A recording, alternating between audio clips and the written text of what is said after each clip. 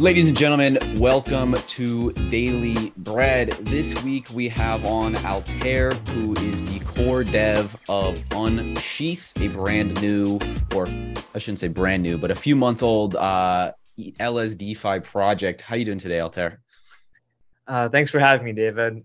Doing well. How about yourself? I'm good.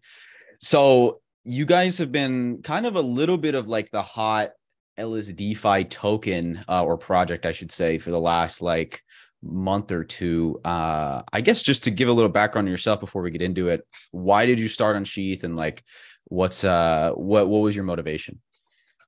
Yeah, good question. So I've been in the DeFi space like 5 to 6 years before it was called DeFi. Used to work as a quant and eventually started working on protocols.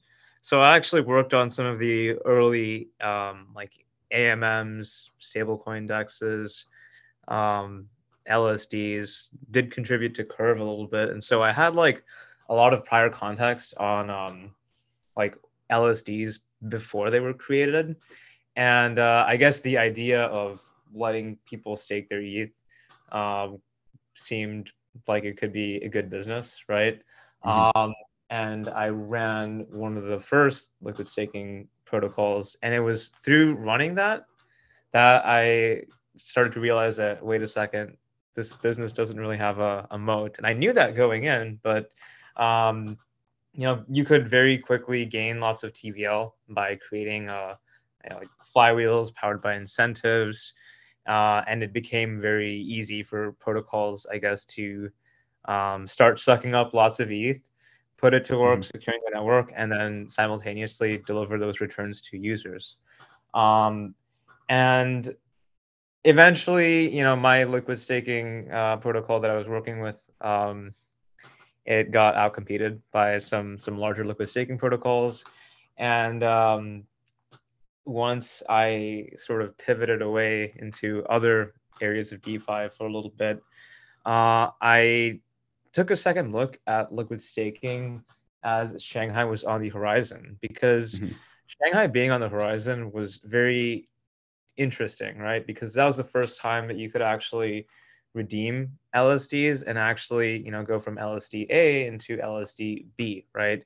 This monopoly that we had on liquid staking finally had a shot at being disrupted, right? And so, I dabbled in other parts of DeFi like fixed income and NFTs, but staking was kind of my I guess my first love, right? And so Mhm. I saw an opportunity to do something new here, do something that could actually potentially disrupt the liquid staking monopoly in a way that is net positive for the ecosystem, right?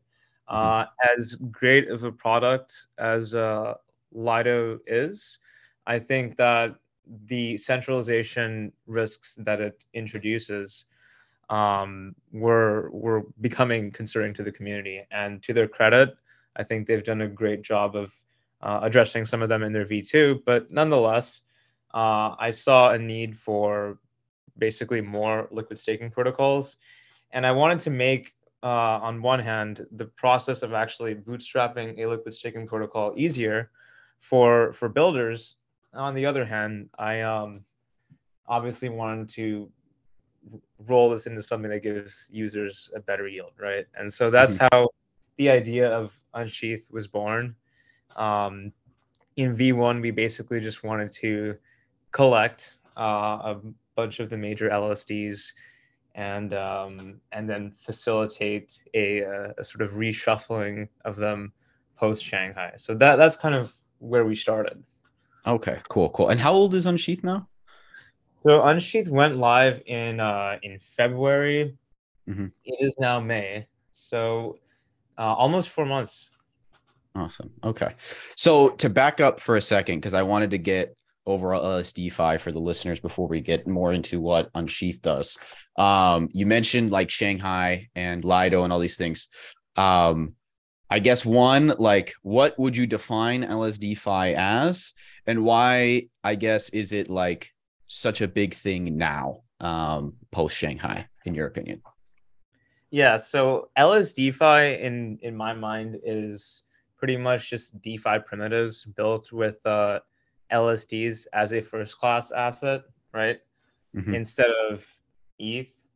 Now, why is it such a big deal post-Shanghai? Is because post-Shanghai, you can actually redeem staked ETH for the first time.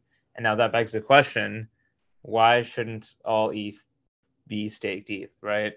When you put money in your checking account, it is still earning like some interest. No one refuses to earn interest if there's an easy way for them to do so, right? So just rebuilding DeFi primitives with LSDs as a sort of base asset was the thesis behind LSDfi, and creating new markets and mechanisms that also just enable like the backing of LSDfi products to be, I guess, balanced and decentralized. Now that LSDs are sort of proven, right, in the sense that you can actually redeem staked ETH, there's no reason not to stake your ETH, right? And so, in order to sort of deal with this new paradigm of staked ETH replacing ETH, I think that's really the wave that the LSDfi movement is really riding. And I guess the vision is really just to, yeah, like I said, replace all ETH with staked ETH, because this contributes not only to the security of the network, but it's just better for users to have an income producing asset, right? That actually leads into what my next question was: is what percent like staked ETH do you think will be, or I should say, of a percent of the ETH supply will be staked over the next, let's say, like 18 months ish, by the end of next year, by the end of 2024? What do you think, if you had to guess? So we're starting off at about 15%. Now that number is about a month old, so I don't think it's changed too much. I don't see why we shouldn't be at 90%. And Wow, you think 90? Okay.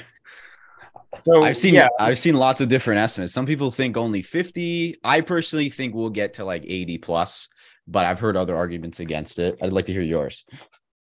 So yeah, why do we even need vanilla ETH? There's only one real reason that we need it. Suppose it's integrated in all DeFi protocols, it has liquidity. That one reason is short-term ETH needs, immediate term ETH needs, which are paying gas. Right. And by the way, a layer 2 using unshETH as the base asset is also part of our roadmap. It's called unshEThium. So we are gonna hopefully solve that last mile problem as well. And then as close to 100% of ETH as we can get will be staked. That's the vision. Can you explain that a little more? You said unshETH VM? unshEThium. So Oh, unshEThium unshEThium. is Okay. yeah. That's sort of the internal name that we have for a layer 2 that uses unshETH as the main token, right? Not Interesting. unshETH. So you Gotcha. can pay gas in the interest bearing, or staking yield bearing version of ETH, right? And so you Right. don't need to unwrap into ETH. That's the general idea. If you can do that, then what do you actually need ETH for, right? All of it can be staked. Right. So the argument right now for, like you said, the challenge is just that the liquidity is fragmented, because obviously you have stETH with Lido, and then Coinbase ETH, Frax ETH, whatever, right? All these different ones. And so the problem is, just like you said, there shouldn't really be a reason besides gas fees that anyone would hold regular ETH besides liquidity right now, right? You guys obviously are trying to solve that a bit. Do you think your like basket solution is the way we're going to fix this liquidity fragmentation? I'm sure there can be multiple solutions, but this just seems like the most simple and straightforward way to do it.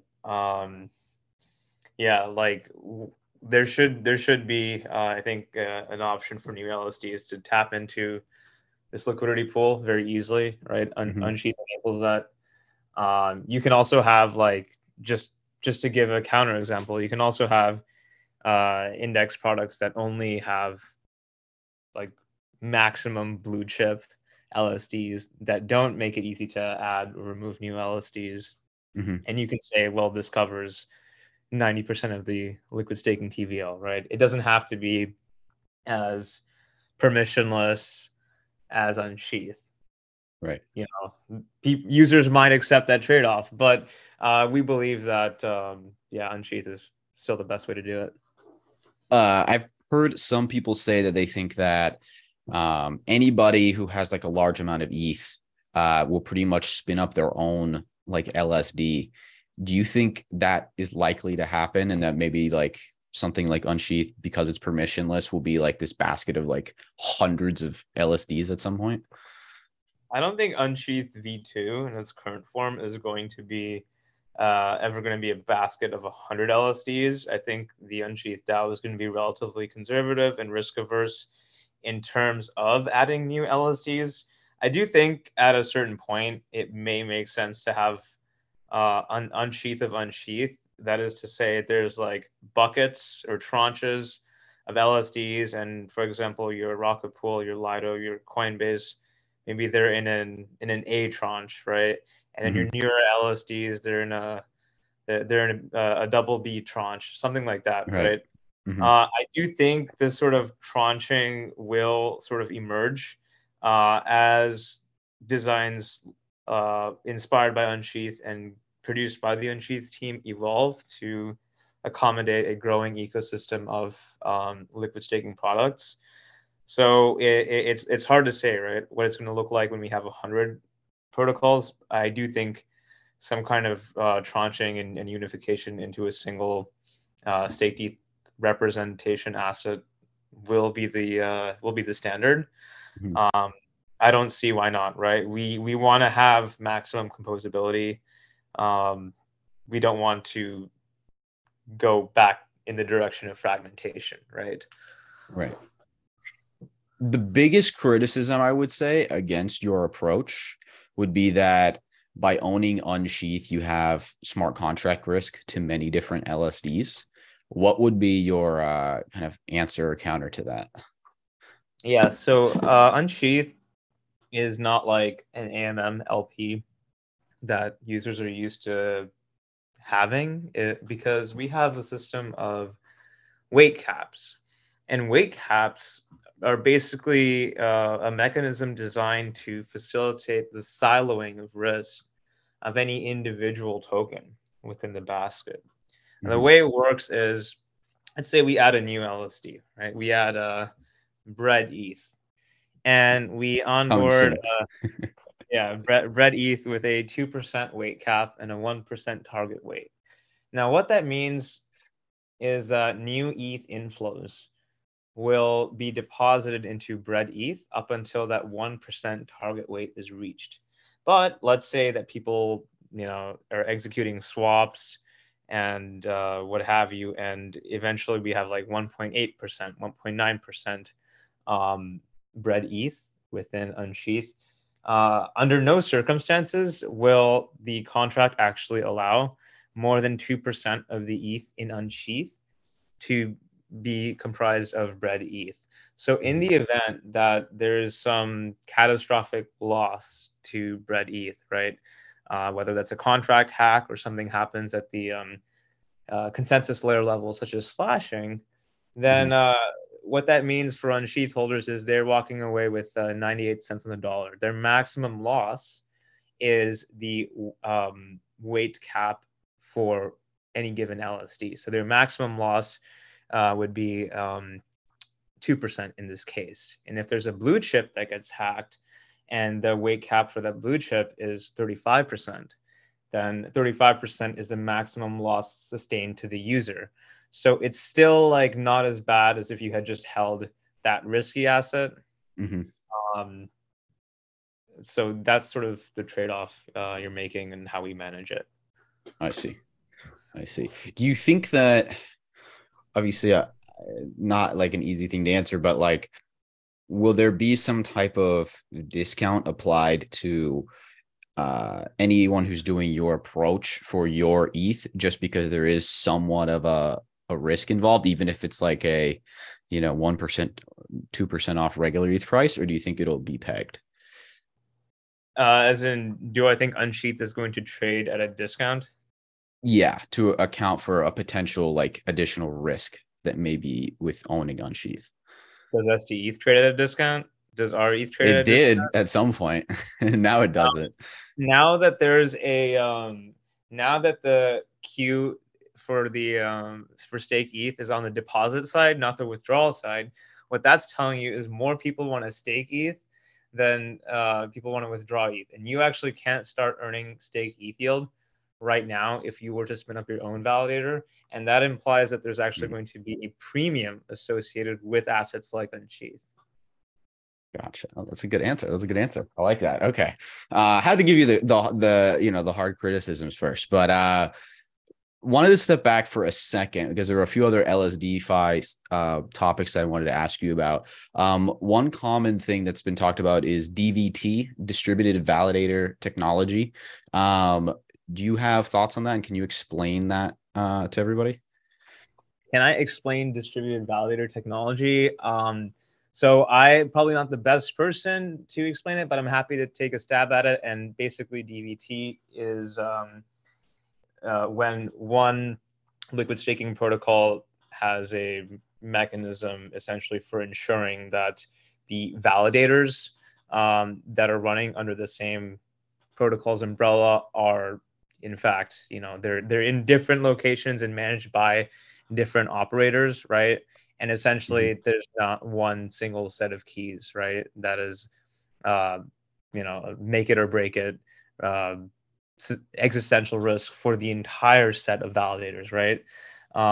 That's my understanding of DVT, and I know it's implemented differently by different providers. Everyone's trying to have some version of it, so as to say that, like, hey guys, we want our LSD to be the only LSD, but if you look at our validator set, it's provably decentralized, right? Some protocols like Ether.fi may take this a step further, and they may say, like, you can stake with us, but you actually you have ownership of your private keys, right? So the exact implementation differs from provider to provider.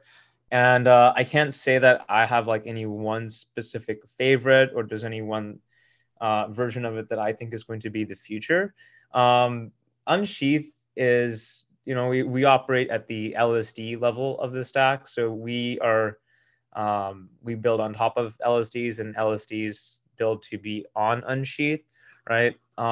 Using DVT or choosing to use any specific flavor of DVT is a choice that happens one level below our stack, right? That happens at the level of the LSD protocols themselves. So to that end, we're a little bit removed from being directly involved with it. Gotcha. Okay.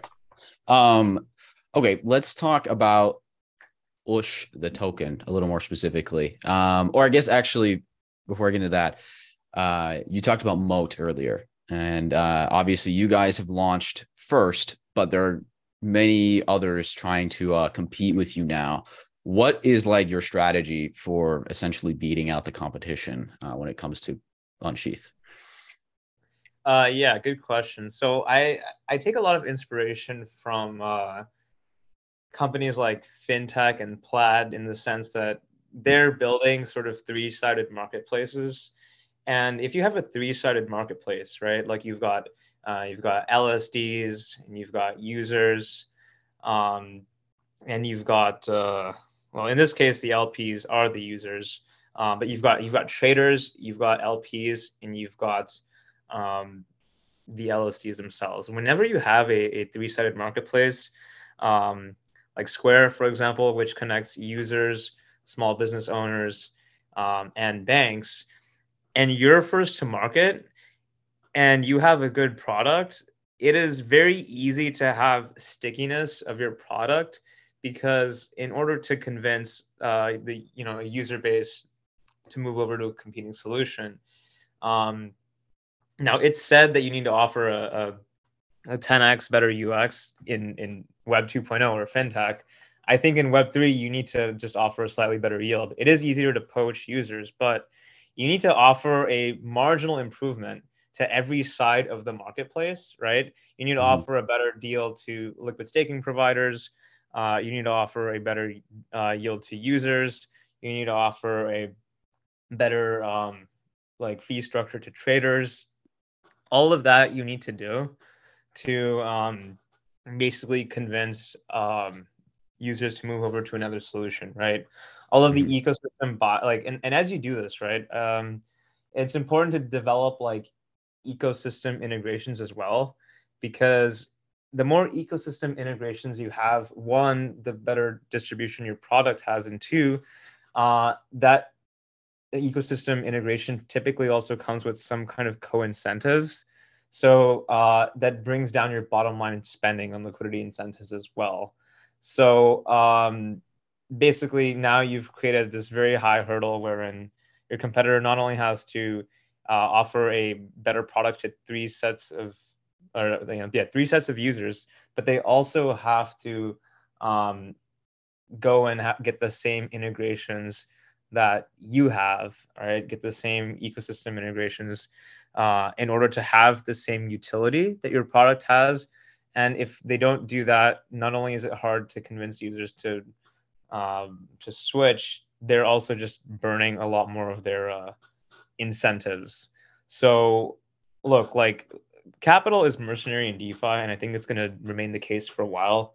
Mhm. Um, but we basically just try to optimize for user experience on all sides, and the stickiness of the product is really just downstream of that, in my opinion. Which like you mentioned marketplaces, right? And typically in any type of marketplace, if you're trying to build it, there's a certain group that is harder and more important, right? Like if you're like eBay, the customers are more important because the sellers will go to where the customers are. What would you say is like the most important part of the marketplace for you guys? Oh, definitely the liquid staking providers. Okay. Yeah, 100%, right? If I support some like no name LSDs from day one, right, and my whole basket is comprised of them, and Mhm. they're LSDs that could be great, but they just came out yesterday, then users are going to be a lot more hesitant, because then it's not like, oh, hey, I can bring my Lido ETH to this platform. Hey, I can bring my Coinbase ETH to this platform. It's now I'm using this platform that's minting some like random, ETH token I've never heard of. Can I get my Mhm. money out? I don't know. So I think in order to sort of address that, we started with the top four LSDs that we felt were the most popular, supported them from day one, versus Mhm. trying to go to them with zero TVL and say like, hey guys, we're building this great product. We have no users yet, but do you want to come and be on our marketplace, right? So we just Mhm. had them there from day one without them paying for us, so that we could get TVL. So now when we're in talks with liquid staking protocols, and they're making proposals to get added to unshETH, there is TVL for them to want, right? Um, so that's sort of how we address the cold start issue there. Gotcha. And so for unshETH itself, obviously one of the most important parts is getting lots of liquidity so that people can use it. What is your strategy there? Yeah, so I'm a tokenomics standpoint, doing something like what Yearn did, Mhm. having like heavy front-loaded emissions at the start, I think really facilitated just getting a lot of ETH deposited into the protocol, right? Mhm. Having, in terms of protocol design, also just having something that um, has a lock with a clearly defined end date helps a lot, because users know when they'll be able to get their funds back, and they know in what form that's going to look, right? So when you're launching a new protocol, it really helps to sort of give users this, guaranteed escape hatch, or you can exit for sure at this date. Mhm. Um, that combined with heavily front-loaded incentives, I think is a very simple, very tried and true playbook for accumulating lots of TVL, right? But obviously, when you're starting out, you're doing this in a way that is like by definition unsustainable, right? Yeah. So it's after you have a little bit of a flywheel going, the question then becomes, okay, I'm getting all this TVL. What do I do with it, right? How do I Hmm. switch gears from unsustainable kamikaze like incentives to like real sustainable growth, not just attracting mercenary yield farmers, right? So Hmm. that's like a separate question, but yeah, to Do address you the yield gathering, that's how we did it. do you have a number roughly of TVL where you think that you'll hit like a certain critical mass? Do you think it's like a few hundred million, billion, something like that? Yeah, I mean the target is to get $1 billion in TVL this summer, and I think that's definitely doable. Oh, okay. This summer, you got a few months. How are you going to get a billion in a few months, you think? Yeah, You're I at mean we what right uh, now? 35, I think I checked before 35. recording. Yeah. Yeah, So yeah. I mean, 30x. I mean we did a 30x in the last month or two, so I don't think it's completely out of this world. Okay. Let's get into the tokenomics of USH itself. You guys recently launched VD USH, and you've talked about what is it, VD USH 333 and all these, like, can you explain kind of the theory behind the tokenomics? Yeah, so I'm just a core dev. I don't really the DAO is the one that really runs the tokenomic stuff now. Mm-hmm. But really VD USH is basically just like VE curve, right? The original vote escrowed token Mm-hmm. where you can lock up a token for a maximum period of time, and then that corresponds to like voting power in the DAO, and that voting power linearly decays over time. So to make a concrete example, you lock up one USH for 12 months, then you get like one VD USH, right? And then Mm-hmm. that will sort of linearly decay, but your underlying USH balance doesn't change. It'll just be locked for 1 year. And so, like, let's say you have 6 months left in the lock, right?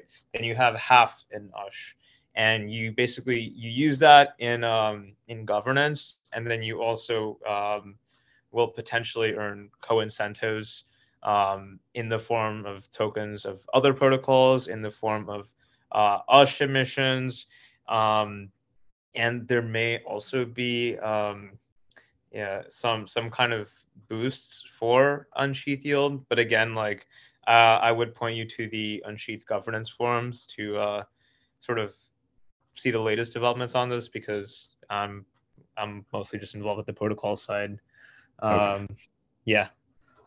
Um, you might not be able to answer this as well, but as far as one of the things you guys talked about early on or was rumored was you guys already are working with Aura, I believe, to get balancer or like incentivized for balancer liquidity. Um, are you planning on doing like some type of bribe market at some point potentially with Ush? I think so. There are a few folks at Redacted Mhm. Cartel who are currently working on some kind of integration with unshETH enabling this. Um, I think I'm gonna have to keep it light on the details, and let that be officially announced when Okay. it gets announced. Okay. Okay. What do you think about the other approaches that you've seen from other like LSDfi protocols? Like one popular thing I've seen is like LSETH backed stable coins and things like that. What do you think about those types of products? I think it's pretty cool because if you have assets that are generating yield and you're borrowing at a certain rate, and if the rate at which you're earning is greater than the interest that you're paying, Mm-hmm. to mint a synthetic stablecoin or borrow a stablecoin, then what you have is a self-repaying loan, right? It's a margin loan that is basically free. So I think it's a great use case for something like unshETH. And how do you look at like the LSDfi landscape as far as who you're more competing with versus who you might collaborate with?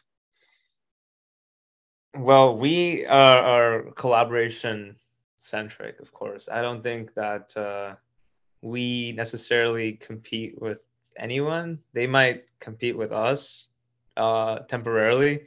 But yeah, no, we see ourselves as complementary to the entire LSDfi ecosystem. In fact, there is a project out there called Tenet that actually is doing what we envision to be unshETHium, right? So Tenet is building a layer two that uses liquid staked ETH as the base asset, right? So Mhm. we saw them executing on something that we had as part of our roadmap, and we basically just approached them and said, hey, like let's collaborate instead of hey, you guys are doing our roadmap. Wait a second, like I think that's been our approach, right? To if we see someone building something that we wanted to build, then we would rather support them, right? With our ecosystem fund and with our dev firepower as needed, so that this can be something that everyone has access to, right? Mhm. We're focused on just making the pie as large as possible, rather than just compete over, like yields on single-sided ETH and like unsheathed forks here and unsheathed forks there. Like that's just not even really on our radar right now. You have any type of timeline on Shithium URL2? Unsheathium, I can't provide any timeline on right now. Okay. Is it something that would be like you hope to see at least, or can I ask this? Has it begun at all, or is it just something you've talked about? I'll say this much: we're doing a little more than hoping to see it. Okay. All right. That's what I wanted to know. So with that, then, because I didn't know about that, that's very interesting. Is that like, would the idea be that it's for specific use cases and DeFi applications, or are you looking to just make like a like competitive L2 that will compete with all the others?